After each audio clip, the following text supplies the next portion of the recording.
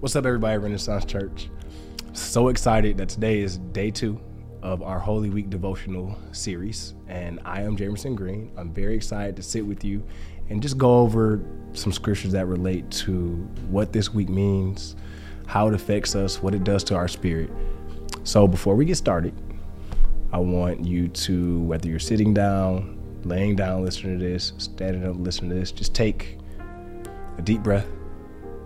Take a moment to calm yourself down. Take a moment to pray and just center yourself on Jesus and what Holy Week means to you, me, and the church body as a whole.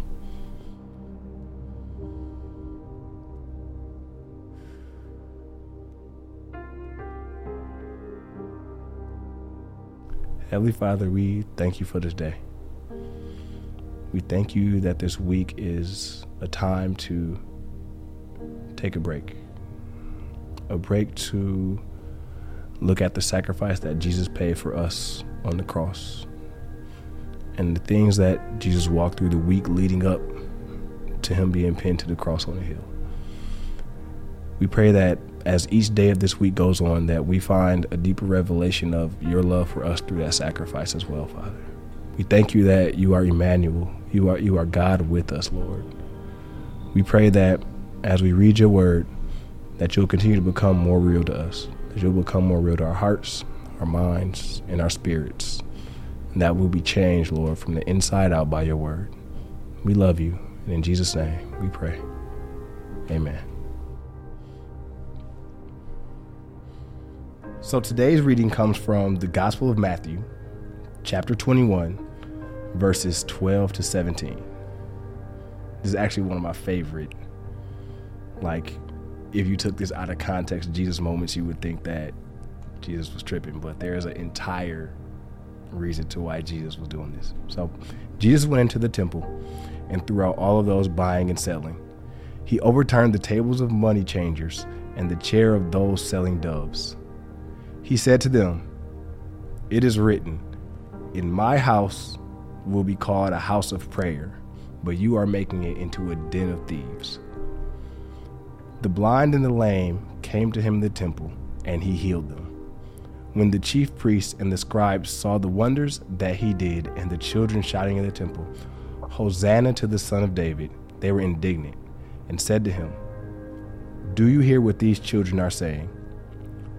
Jesus replied, "Yes, have you never read? You have prepared praise from the mouth of infants and nursing babies." Then he left them, went out of the city to Bethany, and spent the night there. So this passage is one of the most attention-grabbing accounts from the Gospels. Jesus came to the temple, grabbed everybody, threw everyone out who was buying and selling animals for sacrifice. So this is an example, people thought Jesus was going to be this soft, kind, sweet Jesus that but Jesus was serious about God's house. He was serious about the temple. He was serious about the things of God being done in the house. And these people had turned into, think of a flea market. Let's sell our goods in here. Let's try to tax the poor. Let's try to this. But he came in there, he said he wasn't going to. So Jesus was righteously angry about people overcharging and profiting from what was supposed to be holy. The temple was supposed to be a specific place for prayer and a true worship of God. Instead, it became a den of thieves, preying upon the poor who had journeyed from Jerusalem for Passover. Now, in my own life, I know in my heart I was created to worship God. But there's also distractions and clutter and things that get in the way. Just as the people in the temple, there were distractions of selling goods, there were distractions of taxing the poor, there was distractions in this temple. And same thing in my life, there's distractions of I need to make more money.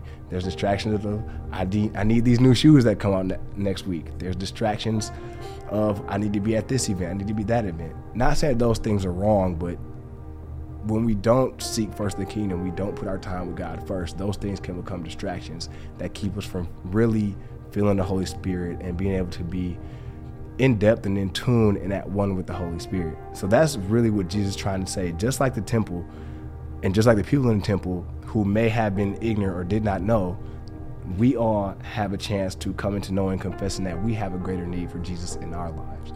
So when we read these scriptures, we can look at the fact that Jesus' anger was righteous. It was a righteous anger for us to be closer to God. Not an anger in the sense of us being fearful, but an anger out of love and reverence for the one who risked it all for our lives. And that's what this passage means to me personally. So I want to end today with the short poem as a prayer. This poem is called Be Free for God. I did not write this, but it was one that we found that really touched me and really applies to the scripture. I have a need of such clearance. As the Savior effected in the Temple of Jerusalem a riddance of clutter of what is secondary that blocks the way to the all-important central emptiness which is filled with the presence of God alone. Amen. I think that's just a really good reminder to allow our emptiness of this week, of this holy week, of what Jesus did, of Jesus emptying out the tomb, and allow that to enrapture our hearts in the love of Christ. We thank everybody, and make sure you tune in for day 3 tomorrow of our Holy Week devotional series. Thank you.